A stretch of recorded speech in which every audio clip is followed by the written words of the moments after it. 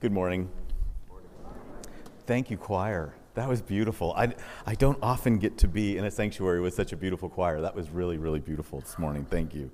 Our scripture reading this morning is going to be found, if you'd like to, on your pew Bibles on page 60 of the Old Testament. It's a passage from the book of Exodus. On this last Sunday of Epiphany, before we enter into Lent, we find a passage that reminds us of God's grace and power, and the way in which we continue to need God's grace and power even after we've experienced it the very first time. So allow me to read the scripture passage. You can feel free to follow along, or you can just listen as I read. It's a familiar story to those of us who grew up in Sunday school. As the Israelites find themselves freed by the power of God on Passover night and begin their journey to the Promised Land, they find themselves now facing the Red Sea. 650,000 of them looking at the Red Sea. 650,000 of them, and not a shred of biblical evidence that any of them are good swimmers. And at that moment, they look back, and over their shoulders, they see Pharaoh's chariots coming after them. Why? Because Pharaoh can do math. And Pharaoh's figured out that if you have big, grand schemes and they're built on the economics of enslaved labor, and you let 650,000 of your free workers go, it doesn't pencil out. So here they are, caught between this moment with the Red Sea on one side and Pharaoh's chariots on the other side. And verse 10, we pick up the story. As Pharaoh drew near, the Israelites looked back, and there were the Egyptians advancing on them. In great fear, the Israelites cried out to the Lord. They said to Moses, "Was it because there were no graves in Egypt that you have taken us away to die in the wilderness? What have you done to us, bringing us out of Egypt? Is this not the very thing we told you in Egypt? Let us alone so we can serve the Egyptians. For it would have been better for us to serve the Egyptians than to die in the wilderness." But Moses said to the people, "Do not be afraid. Stand firm and see the deliverance that the Lord will accomplish for you today. For the Egyptians whom you see today, you shall never see again. The Lord will fight for you, and you have only to keep still." Then the Lord said to Moses, "Why do you cry out to me? Tell the Israelites to go forward. But you lift up your staff and stretch out your hand over the sea and divide it, that the Israelites may go into the sea on dry ground." Verse 21. Then Moses stretched out his hand over the sea. The Lord drove the sea back by a strong east wind all night and turned the sea into dry land, and the waters were divided. The Israelites went into the sea on dry ground, the waters forming a wall for them on their right and on their left. Skip down to verse 26. Then the Lord said to Moses, "Stretch out your hand over the sea so that the water may come back upon the Egyptians, upon their chariots and chariot drivers." So Moses stretched out his hand over the sea, and at dawn the sea returned to its normal depth.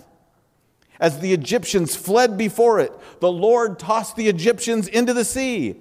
The waters returned and covered the chariots and the chariot drivers and the entire army of Pharaoh that had followed them into the sea. Not one of them remained. But the Israelites walked on dry ground through the sea, the waters forming a wall for them on their right and on their left. Thus the Lord saved Israel that day from the Egyptians, and Israel saw the Egyptians dead on the seashore. Israel saw the great work that the Lord did against the Egyptians, so the people feared the Lord and believed in the Lord and in his servant Moses. This is the word of God. Thanks be to God. I don't know if you're familiar with a singer and songwriter named Sarah Groves. She's one of my favorites for years. And she has this song called "Painting Pictures of Egypt." And there's a line in it that goes like this: "The future feels so hard that I want to go back." Have you ever felt that way? Have you ever felt that way, that all of a sudden you're facing something in your future and it feels so hard you want more than anything to go back to the way it was, even if you look back and you think it wasn't all that great? My job, as John said, what I do today after 27 years of being a Presbyterian pastor and then 6 years as a seminary administrator, my job today is to work with doctoral students and to consult and coach with church leaders and faith leaders, all on organizational change. That's what I do. I do change leadership. And one of the principles that we teach every single place we go is that when you're doing change leadership, when you're taking on leadership into an uncharted territory, into a future that is uncertain, when you have decisions to make where there are not necessarily any best practices, when you are facing the uncertainty of the future, one of the key principles is you cannot go alone. You cannot go alone.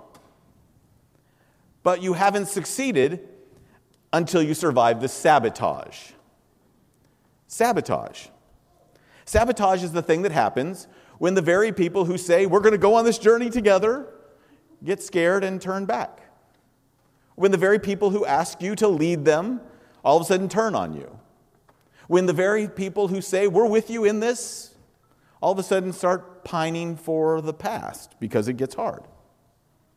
When I teach on sabotage, I always say, sabotage is not the bad things that evil people do. Sabotage is the human things that anxious people do. Sabotage comes from fear. And fear and sabotage have always, always, always been part of the story and our story as the people of God.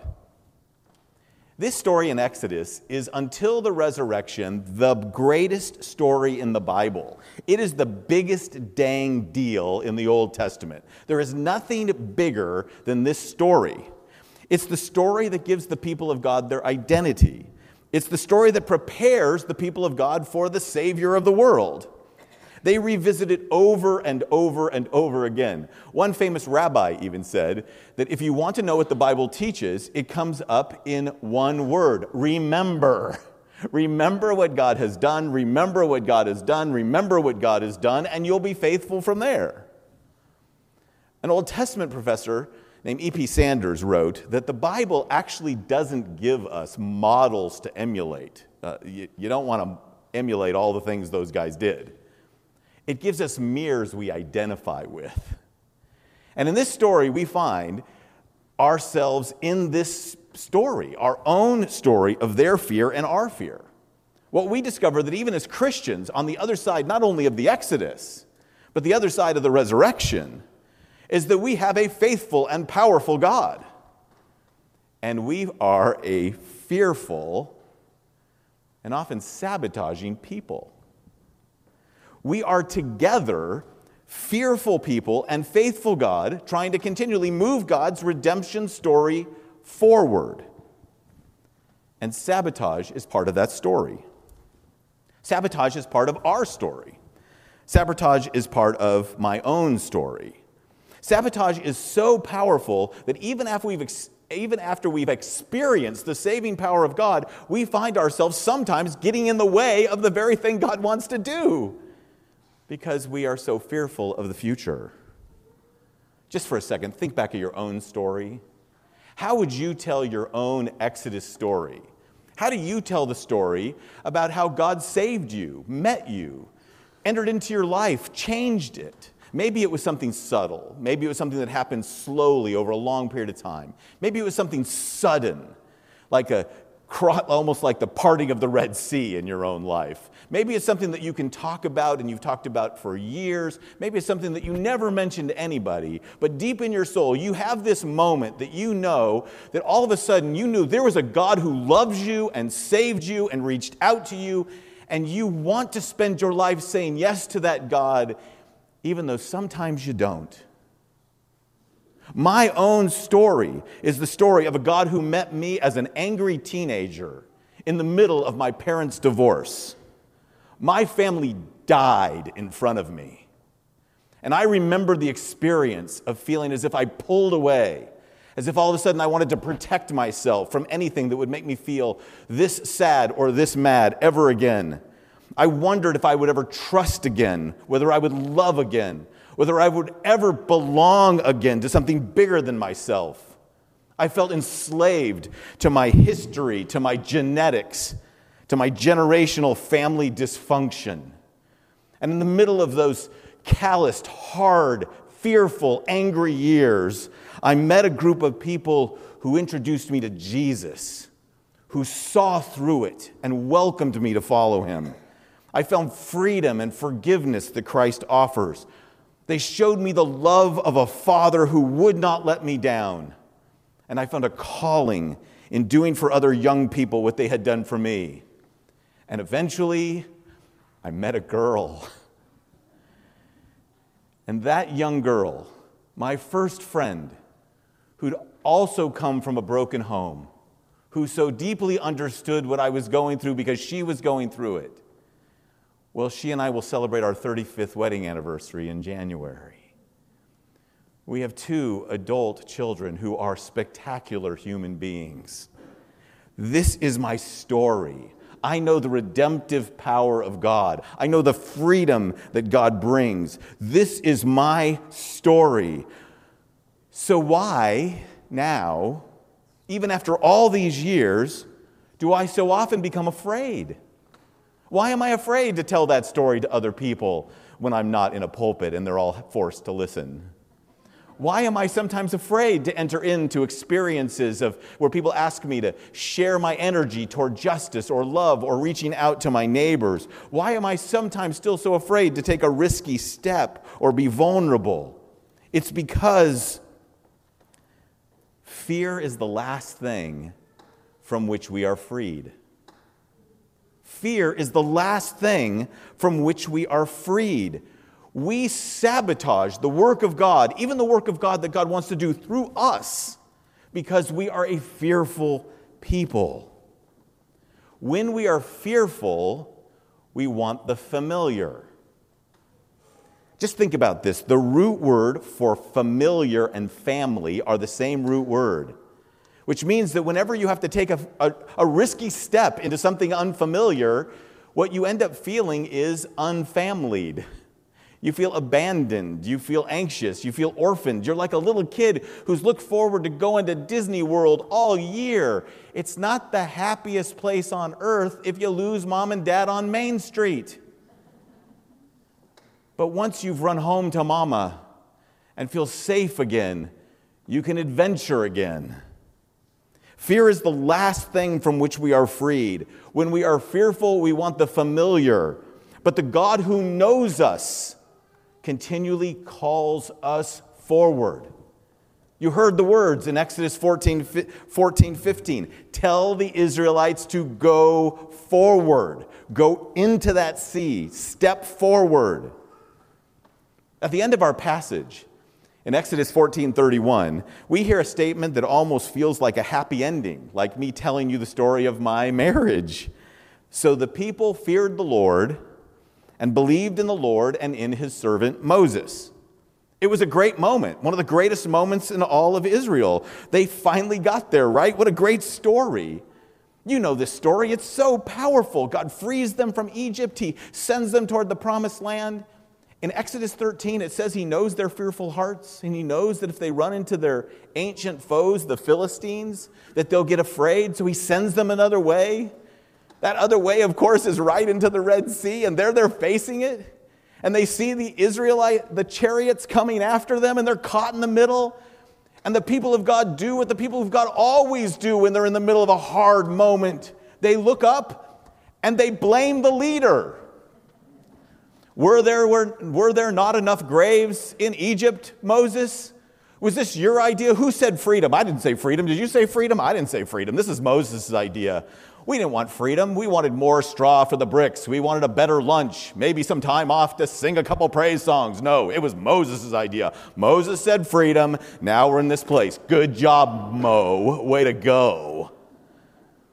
And they blame Moses. And Moses calmly says, look up and see what the Lord will do. The Lord parts the Red Sea. They go through on dry land. They get to the other side. And when they get to the other side, they look back. They see the chariots coming after them. Moses waves his hands again. The waters return. And the chariots and chariot drivers end up dead on the beach. They are freed. I mean, really freed. They got a sea between them and Egypt. Egypt's army is dead. They are on the other side. They realize they've been rescued, 650,000 of them. And what do? They look up and they strike up the band. They sing a praise song. 2, as a matter of fact. That's all Exodus 15 is. It's 2 songs. And then they go to lunch. And after lunch, all the problems start, just like today. They say, wait a second. We're going to be camping? Who said anything about camping? We didn't prepare for this. We didn't prepare to be out here. Nobody brought the extra tables. We do not have enough food for all these people. Oh my gosh, what's going to happen?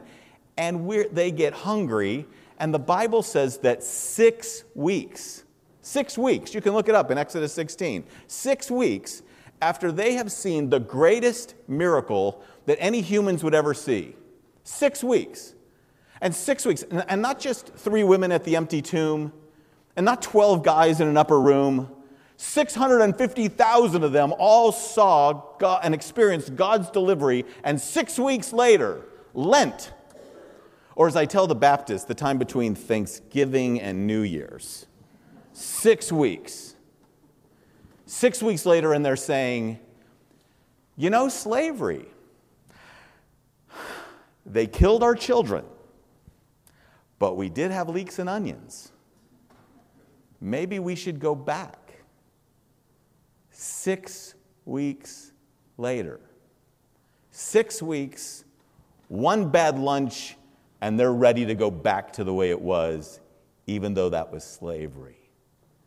Because when we are facing an uncertain future, we want the familiar, even if the familiar is profoundly dysfunctional. So what do we do?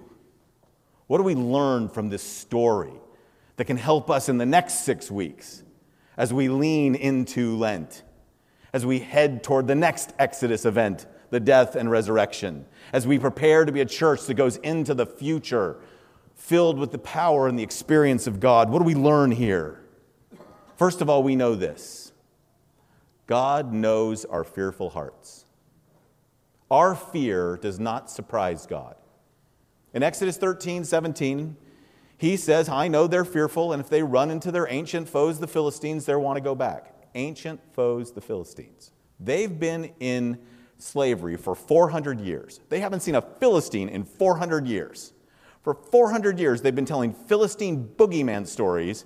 Talk about trauma, 400-year-old trauma. But they are still so fearful, and God knows it and calls them anyway. And God knows your fearful heart too. God called you not because you're brave and courageous and have the capacity to do great things. He called you in your fear. God knows our fearful hearts. God knows that we are going to be afraid. God knows we have the capacity to be so fearful that we'd want to go back. It's not a surprise to God. And God is constantly with us in our fear, present to us in power and faithfulness. The story talks all about the presence of God, working through Moses, calling them forward, giving them a pillar of clouds and a pillar of fire, providing for them manna in the desert. God is present to us in our fearfulness. He knows our fearful hearts. He's present to us in power and faithfulness. And he knows that when we face the unexpected, even then we still want to go back to the familiar. Why? Because fear is the last thing from which we are freed. So what can we do? What can we do in the weeks ahead of this Lenten season when we spend some extra time in reflection, awareness, repentance, confession? One thing is to be wary of your fearful heart. Doubt your doubts. Cast doubt upon your fears. Remember that being fearful is normal and natural, and of course what we would do, but don't let it have the final word. When we're fearful, we want the familiar. It's the longing for the familiar that keeps us forward. Just say to ourselves, I'm afraid because it's unfamiliar. And acknowledge to that. Pay attention to that. Share it with each other.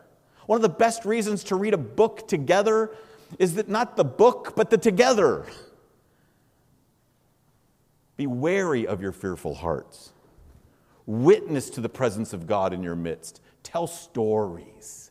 Tell stories like I just told you of my own family, of my own faith, of my own fearfulness. Tell stories to each other. You know what this entire book of Exodus is? The entire opening part of the Old Testament is? For the rabbis, it was the campfire stories that they told all along when they were in the wilderness.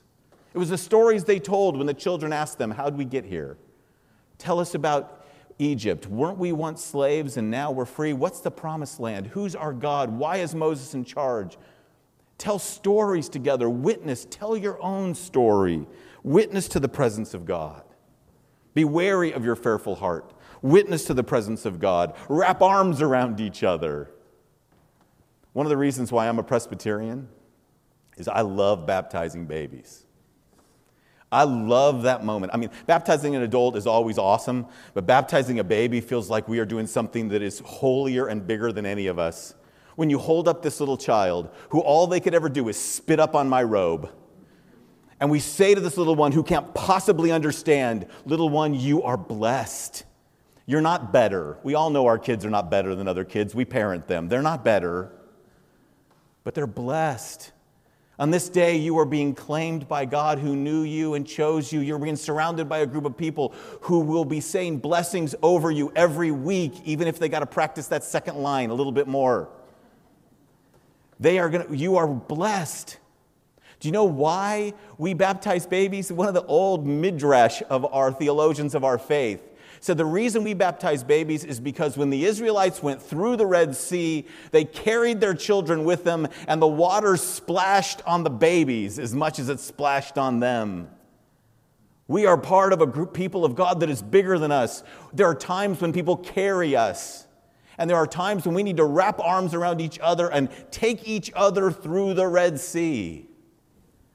Be wary of your fearful heart. Witness to the presence of God in your midst. Wrap arms around each other. And wade in. Go forward. One of the old Jewish stories, the rabbinic tales of this event, is that the Israelites heard to go forward, and they began to go forward, and the water didn't part until it got to here.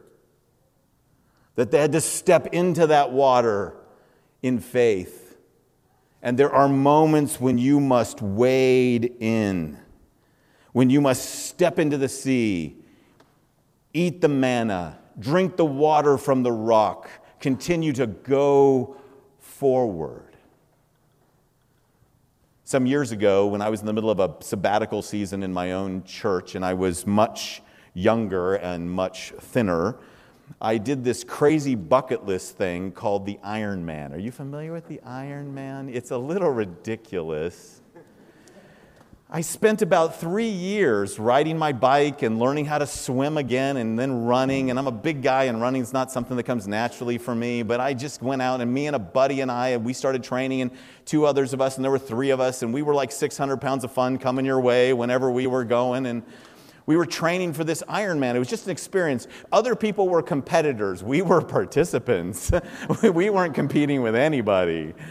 But we wanted to check this one off the bucket list. We wanted to accomplish it. It's this thing you do. You go swim for a couple of miles, and then you jump on your bike, and you ride your bike 112. And then when you're done with 112 miles on a bike, you then start running a marathon, 26 miles. It's just a really, really long, painful day. And the night before that we were preparing, we went to this event where they pulled all of us together, and they're letting us eat as much pasta as we want, and they're giving us instructions. And finally they said, "Hey, we want to get your attention. We have one person we want to speak to you, just to give you a word of encouragement. We'd like to invite her up. She's a Catholic nun." And I looked at my buddy. We were both ministers, and I went, "This is awesome, a Catholic nun." And they had her come up, and she wasn't any nun. She was Iron Nun. Her name is Sister Madonna Buter. She's the world record holder in her age group for the Ironman, which is for over 80. And here she is, this little nun who looks like a terrier, just all gristle and grin. And she stands in front of this group of people and she says, "Tomorrow is going to be a really long day." And for some of you, it's going to be a really hard day. Your bike could break down, your body could break down, you could find yourself in a dark place. You started with such good intentions and you could find yourself being so discouraged.